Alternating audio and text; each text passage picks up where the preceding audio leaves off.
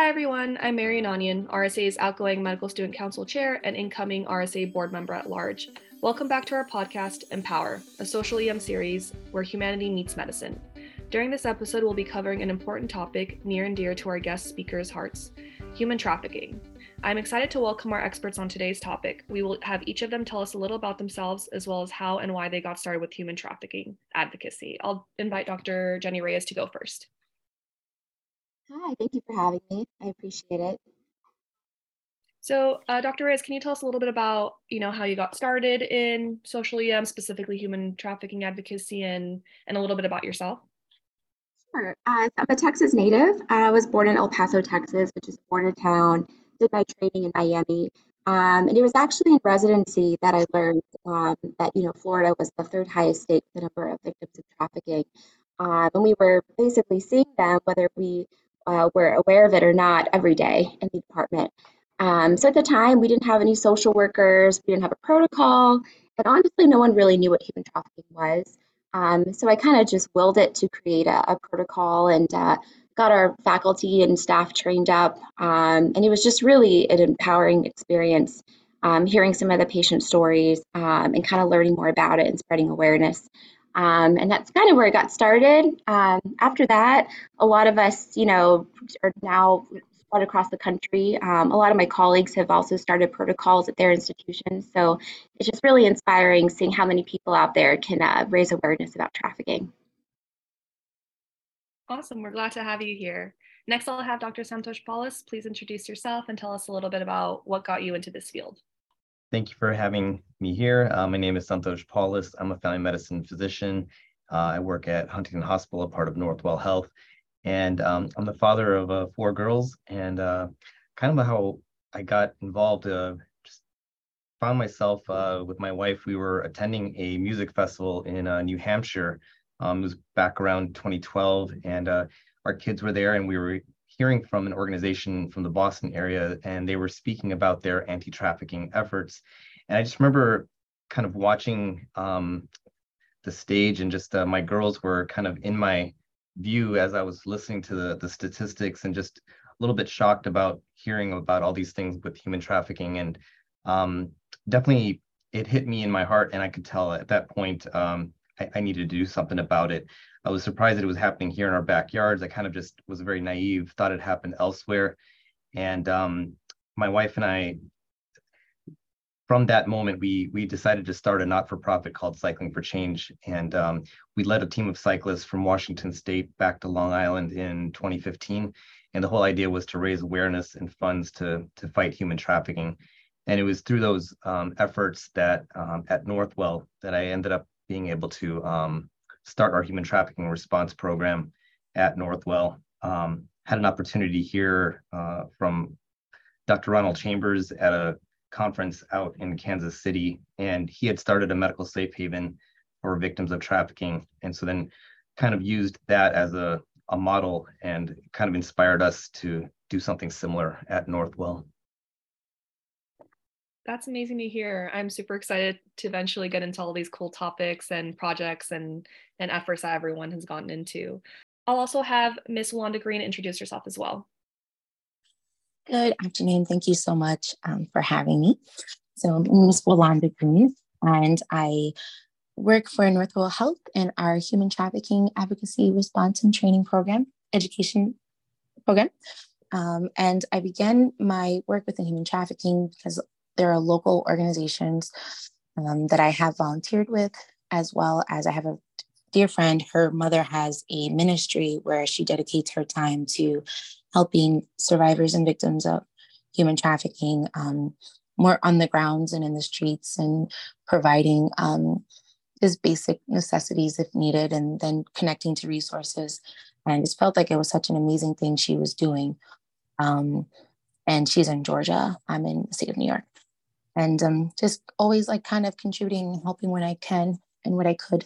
And so when I connected with Dr. Santhosh Paulus and trying to help establish these things up within Northwell, it was just such a great thing just to be a part of, and watching the program grow and taking a passion that I have outside of the organization and bringing it into what I do every day has just been rewarding, and so thankful for it.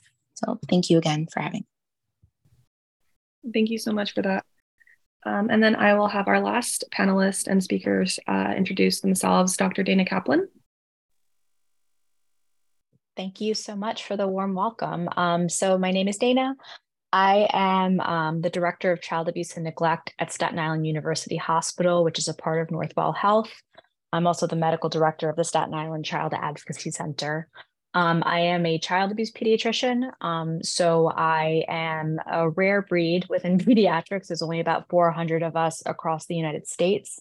I am trained to evaluate suspected cases of child physical abuse, child sexual abuse, neglect, and really all things child maltreatment. So I did a fellowship in child abuse pediatrics up at Hasbro Children's Hospital in Providence, Rhode Island. And about a month into fellowship, we had a patient present who was a 15-year-old female, and she had stated that she was escorting. And that didn't seem right to me. That the way she was used the term escort, that didn't square up with the fact that she was a teenager in my mind. And quite frankly, I didn't really know what to ask her. So that began a journey for me and for those I was working with on how to educate ourselves as healthcare providers in regards to this very specific patient population. And I did a lot of work in fellowship and continued that work once I finished fellowship and began working here in Staten Island, and has been doing that work ever since.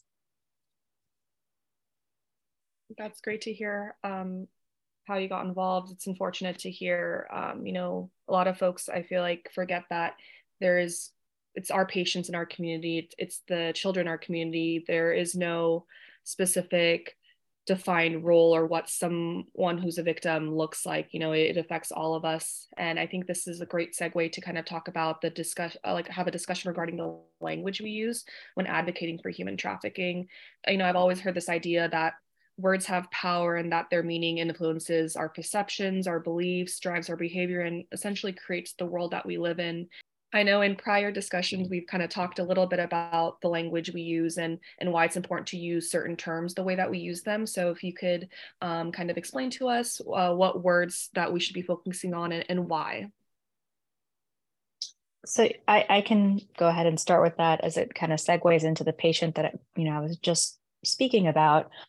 So when that patient self-identified as an escort, and again, that didn't score up with me, I started doing some just Google searches, and I was like, what is the name for this population? Because escort, teen prostitute, that doesn't sound right. That's not really what's going on here. And then finally, I stumbled across two terms. I stumbled across commercial sexual exploitation of children, and then more specifically, domestic minor sex trafficking.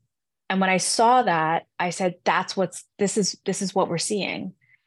And because I was able to identify the language, right? The language that we use affects how we think about a population, but also how we intervene on behalf of a population. So once I had the language, those tools, I was able to identify places that we could go for training. And the first place we went was My Life, My Choice, which is an organization up in Boston, which is very similar to GEMS here in New York City. So it's very important to make sure that we define a population, so that we can get the appropriate resources and understand how to educate ourselves. Dr. Paulus? Yeah, I was going to just add to that as well. Sometimes people refer to like a child prostitute or a teen prostitute, and it goes along with what Dana just said. We need to call it for what it is. It's commercial sexual exploitation of children. So we should be referring in those situations to a trafficking survivor. Kids, should not be involved in commercial sex, period. And so what happens is that they're actual victims, and they're survivors of trafficking and survivors of sexual exploitation. So it's important that we don't refer to them as young prostitutes, that kind of implies there's some kind of a delinquency and some kind of fault of their own. A lot of times kids are in situations where they're just trying to survive. And so they may be making a choice, but it's a choice between really tough and terrible situations. And so that's where they find themselves. And so I think language definitely matters. Yeah, I remember listening to a podcast about human trafficking victims as well as the perpetrators. This is a little bit of a tangent, but I know, for example, some prisons have these like rehabilitation programs where the victims and the perpetrators, not, of course, not in the same case, but basically speak to each other to try to kind of, you know, get each other's perspective of how something like this could unfold. And one of the big discussions during that podcast was not calling a human trafficker a pimp, you know, because in kind of social, like the social sphere and like movies, it's almost kind of been glorified, this term of being a pimp, but to call them a trafficker, and to say that they trafficked people versus they pimped them, or they or whatever words have you. I mean, they abuse people, right? So they're abusers. And I think that the other thing that's really important is, you know, we're using terminology right now like victim, survivor, and it's important to emphasize that, you know, every individual articulates their situation differently. So I had a patient, I remember very early on, who two patients actually who were hospitalized and said, you know, everyone's looking at us here like we're whores. And I said, I don't look at you like that. I think you're victims. And they hated that worse than me thinking they were a whore. They were not victims. This was our choice. So we have to be very careful. Like here amongst us, we can say victims, survivors, or individuals with lived experiences has become a phrase I've been using more frequently. But I think that we want to make sure that when you're speaking to somebody, you don't use terminology to them that they have not adopted themselves, because they might not conceptualize themselves as a victim. They might not conceptualize themselves as a survivor. So it's important that, you know, again, when we're talking about it kind of abstractly and academically, I think that, you know, that's okay. But for the individual, we have to be very sensitive to the language we use to that person, because they might not see themselves that way. And that can be traumatic, distressing, and actually cause more harm than good. Absolutely. And especially with using the correct terms or what they're comfortable with, it's all like the big picture is giving them their power back, because definitely calling them a victim is not going to accomplish that. But just letting them decide and letting them make the choices, and we'll talk about that later. But even when you're talking about the next steps, what they're going to do next, it's all their choice. So everything centers around giving them their power to make the decisions and refer to themselves as they see fit.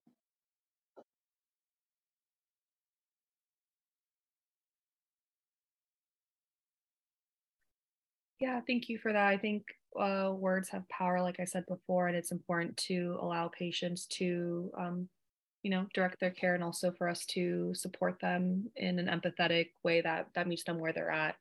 I'll take this time right now to ask y'all how, like, what are some of the flags that, you know, even physicians and residents and even medical students should be looking out for when trying to identify patients who have gone through this? What are some barriers, myths, such like that?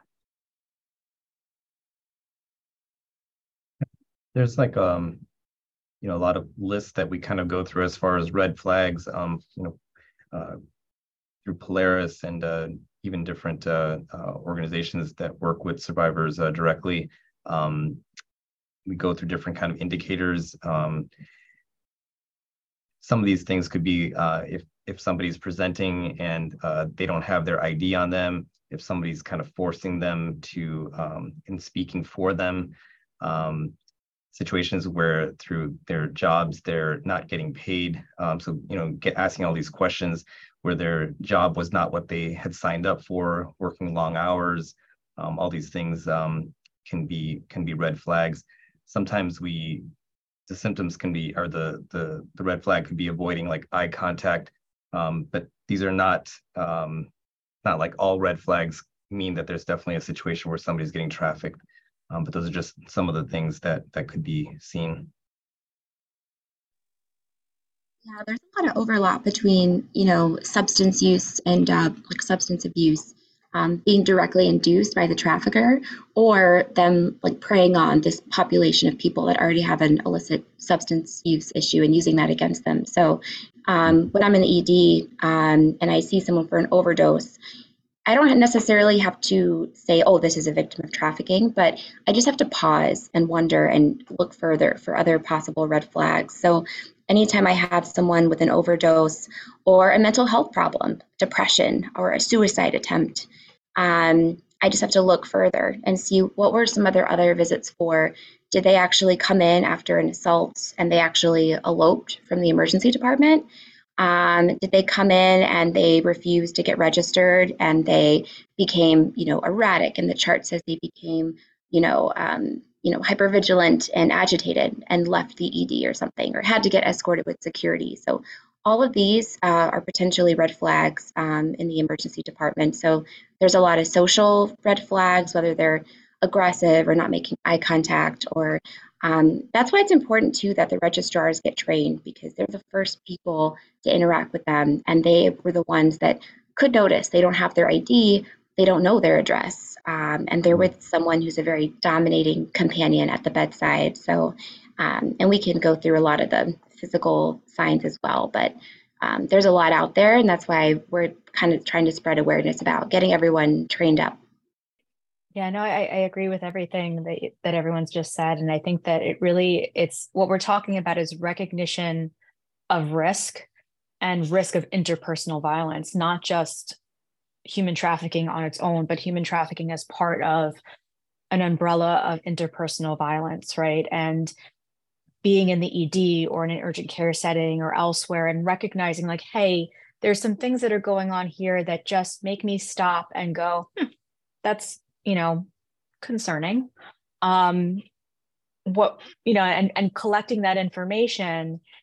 And, it's not so much a checkbox approach. Sometimes it's a patient who has come back multiple times for, STI checks, or has come back for multiple assaults, or has had multiple suicide attempts. There may be more underneath the surface that we're not aware of. It might be human trafficking, it might be exploitation, it might be something else.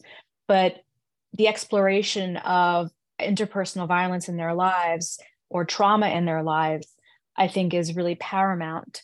And that's, again, us as clinicians recognizing risk in the patient. Now, in terms of identification, I think there's really only one way to identify someone, and that's if they self-disclose. And that's really challenging. Most people are not ready to disclose. Disclosure is a process, it's not an event. And we know that from the sexual abuse literature. So it's not necessarily about getting the right question where that person is going to answer it that way, give us the information that we're hoping to glean. It's about continuing to explore and building relationships so that in the event that they feel safe and feel ready to disclose, we're ready to receive that information.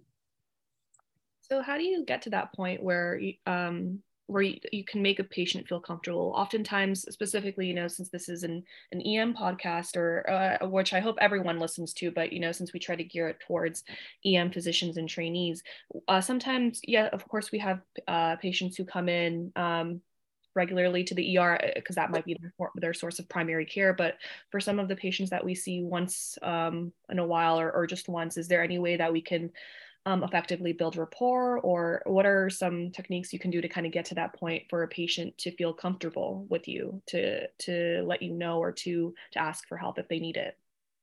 Yeah, I think it starts with taking a temperature of the situation, right? So I can walk into an emergency. I remember walking into an emergency room with someone who's just been identified as possibly involved in exploitation or trafficking, and they're pissed and they don't want to be there.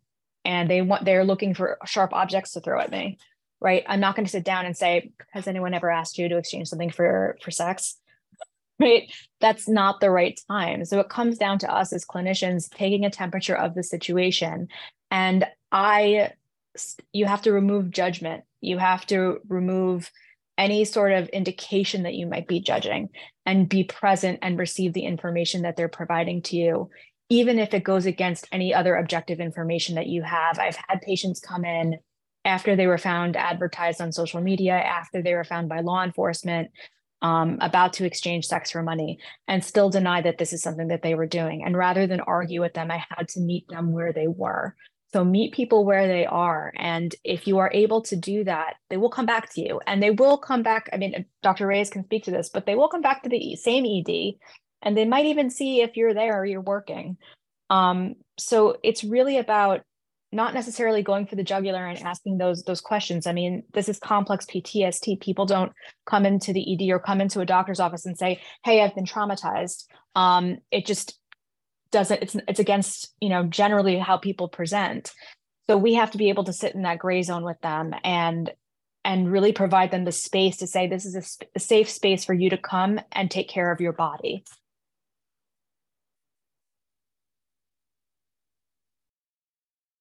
Absolutely. And we've heard other survivors of trafficking state that they've, like, quote unquote, tried out a certain ED, a certain setting for whatever care, and they've just kind of seen what it's like if they feel safe. So we have to kind of put aside this hope, this expectation that we're going to save the patient today, like today is the day. And we have to just make them feel safe, because honestly, we have to listen to what they need. So if they come in, right, and they're freezing cold, they're wearing like, short shorts, tank top, maybe they're wet, maybe they're hungry, put their needs first and just ask them what they need. Give them something to eat, give them a warm blanket, just ask what else they need to feel safe. And before you ask any probing questions, just ask them if they feel safe right here, right now, because maybe their phone is on, maybe they're being tracked or they're being recorded, and you will actually make their situation so much worse.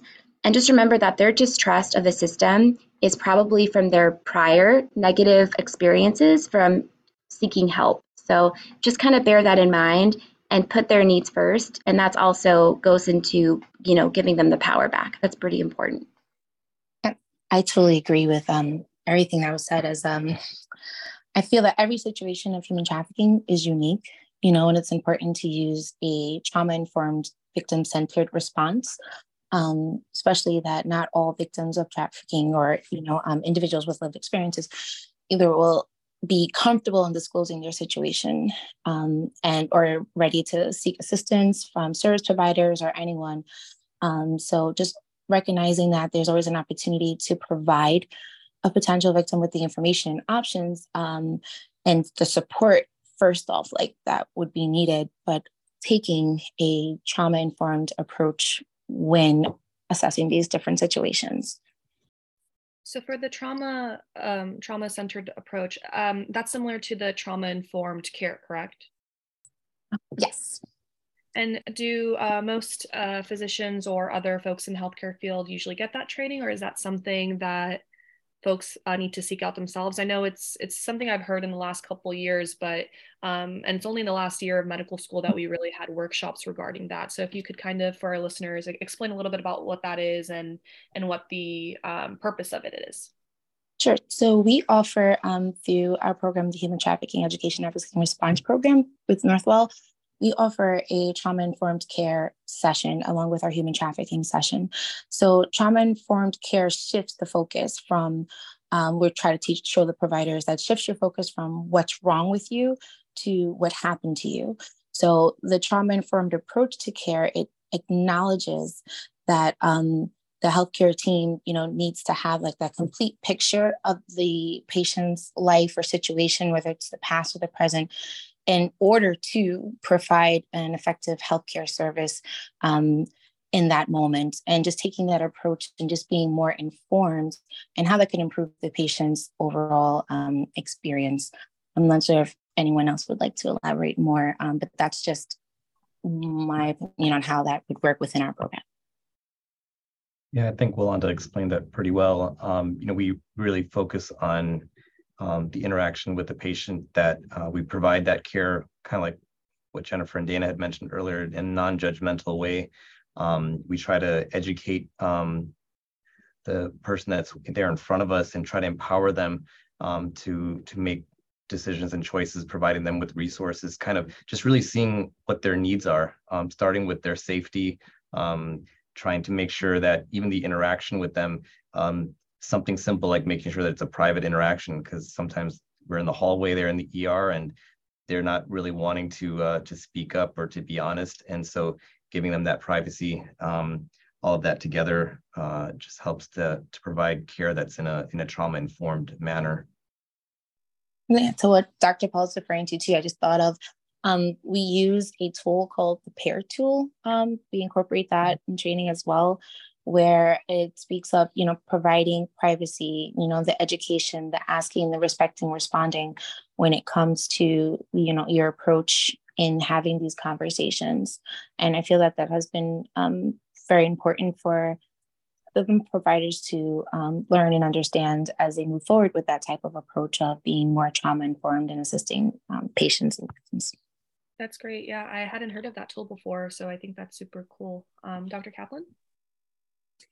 Yeah, to your point, unfortunately, it's not standard practice to teach this in medical school or residency programs. I think it's coming more to the surface now as we recognize that most individuals have had some form of trauma in their lives. And therefore, when they come to the doctor, when they come to the healthcare sphere, we need to recognize that. This is something new. Part of my training in child abuse fellowship was understanding trauma-informed, patient-centered, culturally sensitive care. But that is a very specific fellowship, and not all medical providers get that training, although I do think it's on the horizon that it will become more standard to have that as, we gain more insight into how it really affects the doctor or patient or practitioner-patient relationship. Yeah, I hope so as well. I remember it was I believe my second year of medical school where I just kind of stumbled upon an event that was being held by the American Medical Association, where one of the founders of PATH, I believe, Dr. Kanani Tichin, was doing kind of a workshop about human trafficking advocacy. And that was the first real, robust lecture I'd gotten about the topic. And that was kind of when I started getting interested in this and wondering and wishing that it was part of my curriculum. And I had organized a talk where she kind of came to our school and spoke with our club about, and give anecdotes about it's everywhere around us. If you're working in healthcare, you will meet someone who's lived through human trafficking, and being able to have this type of knowledge is, priceless, and is such an important way to not only support patients, but also, know what's up to be able to advocate in the correct way. And I think that some of the stuff I wanted to kind of circle back to Ms. Green about how she's working with local organizations. I think it's really important to have those types of sensors in the community and be able to work with organizations that are already doing the good work. Yeah, it's been a real eye-opener too, like when we spoke earlier about language, and that's in the healthcare setting. And I've noticed too where the community has their own language and of how they may see a situation or even the work that is done. So recognizing how powerful that language is, how powerful of a tool it is, and how the community responds. So working within the community, even on just debunking some of those myths that it's already been established for them, and just seeing how they're eager to work. And that's in the private part of I work a lot with schools and teachers and PTAs and just their everyday parent, and wanting to learn and know more about human trafficking, anti-human trafficking efforts, and then other groups, actual anti-human trafficking organizations that are doing some great work and trying to advocate and assist those with lived experiences. And it's just been a real fight, and bringing more awareness to light, but also the amazing work that is being done within small groups. So we know what we're doing within healthcare and trying to educate providers, but to see on the outside, just on the everyday, mom that started a anti-human trafficking education group for her local church or community, and just trying to promote more education is just, and really highlighting what's going on, not just an over there problem, but happening in backyards and neighborhoods all across our country, has been really rewarding. I want to ask you guys all about your projects, but I know it's for our second episode, so I don't want to get too ahead of ourselves. And this is a plug for our listeners to circle back to our second episode where we'll actually be talking about, the barriers to change, what we're trying to do in current projects that these amazing folks are doing. But I'm trying not to get too ahead of myself, even though this sounds so cool. I did want to circle back because I kind of took us down onto a tangent when we were initially talking about some of the barriers to identifying victims, and as well as myths that are not quite that are not true. Sure. So yeah, some of the barriers are kind of immediately experienced, especially with a clinician who's like working a night shift.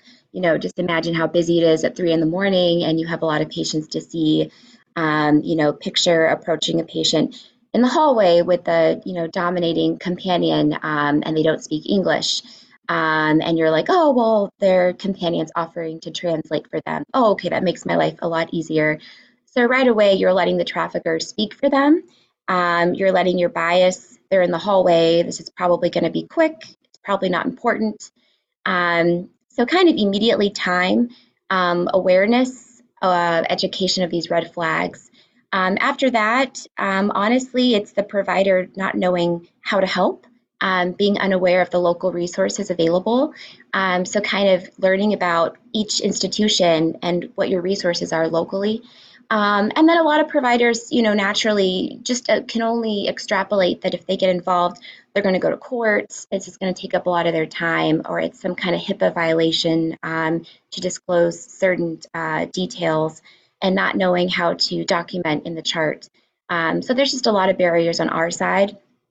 And then of course that's just even blunted by the barriers on the victim side or potential survivor side. So as you can imagine, they've undergone a lot of trauma bonding, which we can talk about as well, but they basically are loyal to their trafficker, perhaps over who knows what length of time. They've been brainwashed to think that if they say anything, they're going to be physically hurt, or their loved ones will be hurt, or they'll get deported. There are just tons of threats against them. They probably think of it as another power dynamic where, their provider is, basically higher power, exerting their power over them. So just a lot of barriers on both sides that have to be addressed to properly examine and appropriately treat someone in the emergency department, and in any setting for that matter. Yeah, and I'll just add to what Jennifer just mentioned. In a practical sense, several weeks ago, I had a patient that was in a trafficking situation, and I was caring for her, and I kind of knew the resources I wanted to try to connect her to and all these things. But the reality was, as a physician, my time was just so divided and so split that was a real barrier for me as a physician. And so it's just so important to have a team-based approach in how to connect with patients and to connect them to resources. In this specific situation, between nurses and social work, they were able to kind of provide the resources that this patient needed. And so we were able to overcome some of those kind of practical barriers of time and just difficulty for us as healthcare providers to be able to do the things that, even though we know we need to do them, we need to have a team-based approach to be able to overcome some of those barriers. And, I think in addition, many patients, what the process they go through is grooming, right? And that's what we see again in sexual abuse, is someone who gains the trust of someone else by billing themselves as someone that they can trust, by billing themselves as someone that they can love. So many patients don't view the person that they're with as their abuser or their trafficker or their exploiter. They view them as a loved one, whether that's a significant other, a mother figure, parental figure. And so they don't conceptualize what's going on as trafficking, which makes it difficult for us because we might say, looks like there's a lot of risk here. But that is someone who, nope, that's the person I'm in love with. That's the person who takes care of me. And they don't conceptualize it that way. So then how do you provide resources? So I think you have to, again, meet the patient where he or she is and provide resources specific to what that person is saying. So we might be worried about exploitation or trafficking, but they're saying that, their real major issue is domestic violence. Mhm. So, that might be what they're ready to disclose. That might be what they're ready to talk about. So maybe we give resources for that. And I think that's where, again, patient-centered, trauma-informed care really comes down, is that we might have our own idea of what we think is best, but we have to go based on what the patient is telling us. So what are some of the physical exam findings or other things we should be looking for when we are meeting patients? We might be encountering patients that in general have signs of poor living conditions, whether they had scabies, bed bugs, poor hygiene, poor dental health, or frequent infections. Also take a look at their arms, their wrists, make sure you check for any signs of self-harm, any prior suicide attempts. And on physical exams specifically, we already mentioned looking at their skin for signs of trauma, rash, track marks. A special note about branding is a lot of traffickers will brand their patients. So it'll look kind of like an atypical tattoo that may have what they call themselves. It may have a gang name or symbols. It may say daddy. It may be in atypical locations, like a victim of sex trafficking may have tattoos on her thighs, one that could say Royal Flush, which is a gang name, other things like that. And then on physical exam, as far as, GYN, we have to mention frequent STIs, frequent unknown pregnancies, foreign bodies. And then as well, there's a lot of red flags for victims of labor trafficking. So just kind of pay attention for signs of poor working conditions, whether it's delayed presentations for clearly a work-related injury, chemical exposures, sun exposures that appear to be severe, machine-related injuries, and otherwise signs that patients are malnourished and unprotected at work on the job. Yeah, I think it's super important to look out for those signs to make sure you're not missing something. Thank you for all of that wonderful information. I had heard a story about from a surgeon actually who talked about how they had a patient they were doing some sort of procedure on, which I can't remember, but it was in the OR, and they had noticed some sort of like branding or tattoo in like the pelvic region, and they remember, and it was something that was atypical. It wasn't like super serious or obvious, but it was something kind of like oh well, that's an interesting choice, or that's an odd choice, and they kind of unfortunately like chuckled and kind of were like, oh, I guess that's just what they wanted to do, which everyone's allowed to do what they want to do. But then it was only looking back and after some of their education when they were like, oh, was that like a flag for something that I should have, delved deeper into? So, things that kind of strike you as odd, or I feel like maybe give you a twinge of something, maybe taking a second to really like reflect and be like, am I missing something that's not obvious here? So, with all these barriers to identifying patients, but, the important need to actually facing the reality that human trafficking is happening all around us. And sometimes, physicians and trainees have a natural nervousness to maybe breach that barrier with their patients, even though they want to. So what happens if you get it wrong? Like, are there consequences of asking someone falsely? Like, what can you kind of speak about why you should think about that, but also why you should push forward? Yeah, that's a great question. So honestly, with this training, the consequences of not asking is worse than asking and feeling embarrassed. And it really matters on how you frame the question. Just as Dr. Kaplan alluded to earlier, with an agitated patient, who feels unsafe, to abruptly ask them if they're exchanging sex for money or for shelter is absolutely inappropriate. So it kind of goes together with the creation of safety. It really matters if you provide their needs first, and then, when appropriate, ask them a couple of questions about why this and that, or how they presented this way. And you can also frame it as, oh, this is a standard question we ask every patient, like, are you able to come and go freely where you work? Like, do you work and live at the same place?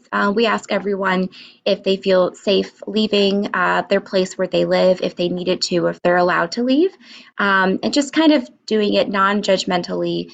If they tell you that they have, frequent visits for sexually transmitted infections or for certain things, not acting surprised, but asking questions, very gently, and always watching your body language, not having your arms crossed across your chest, not watching your face and your tone of voice. But it all kind of goes around to trauma-informed care for the patient as a whole. Yeah, and I think we've come full circle in that it's not just about the language we use, as we refer to this population, it's the language we use when asking questions, right? It's if I remember when I started to try and screen and again, I'm a child abuse pediatrician. If you're coming to see me, there is some degree of risk going on, right? So I do ask questions of patients, and I try to frame it in a way that's non-threatening.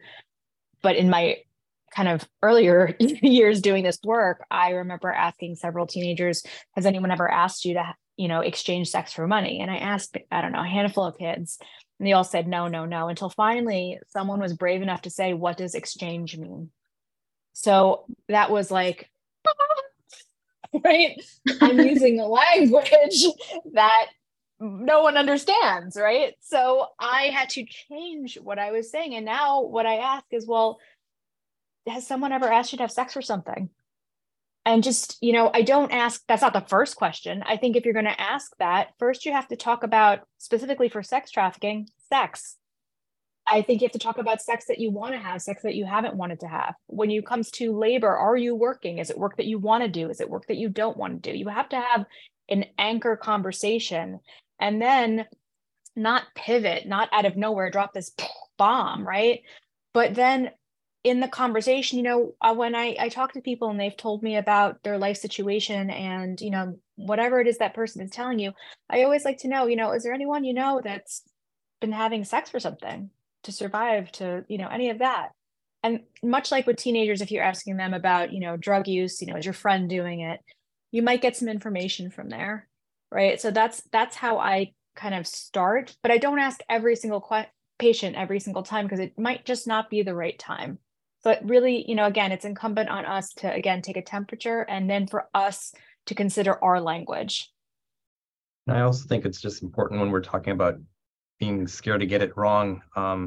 We have to be we need to redefine what success really is. A lot of times we think that as a caregiver, we want to somehow rescue people and save them from their situation. And that's not what our job is. It's not what our role is. And so we need to redefine what we think ought to happen in those situations. Sometimes it's just letting them know that they're in a place where somebody's going to listen to them, and they're going to be treated with respect. And so that way they feel safe to be able to come back maybe in the future to kind of get connected to other help or resources they might need. So I think just like as was mentioned, like we can't be scared to go there. We have to go there and ask some of those tough questions, but it's about how we do it, our body language, and just the respect that we give, the dignity that we give, and do it in a non-judgmental way. So that way we can try to avoid making the situation worse. Yeah, there's a lot to chew on here. And I know there's so much more like we could ask right now. And I just want to thank this wonderful panel for this amazing discussion. I think we covered good ground and built a nice introductory foundation, but this goes so much deeper and there's so much more to learn. I wanted to kind of close the episode because I know we covered a lot right now and there's a lot to digest and process. Our second episode is going to focus more on potential solutions, barriers to change, and important projects and work that's being done. But at this time, I just wanted to once again thank our panelists and invite our listeners to hang out with us for our second episode. Great. Thank you so much for having us. Thank you so very much.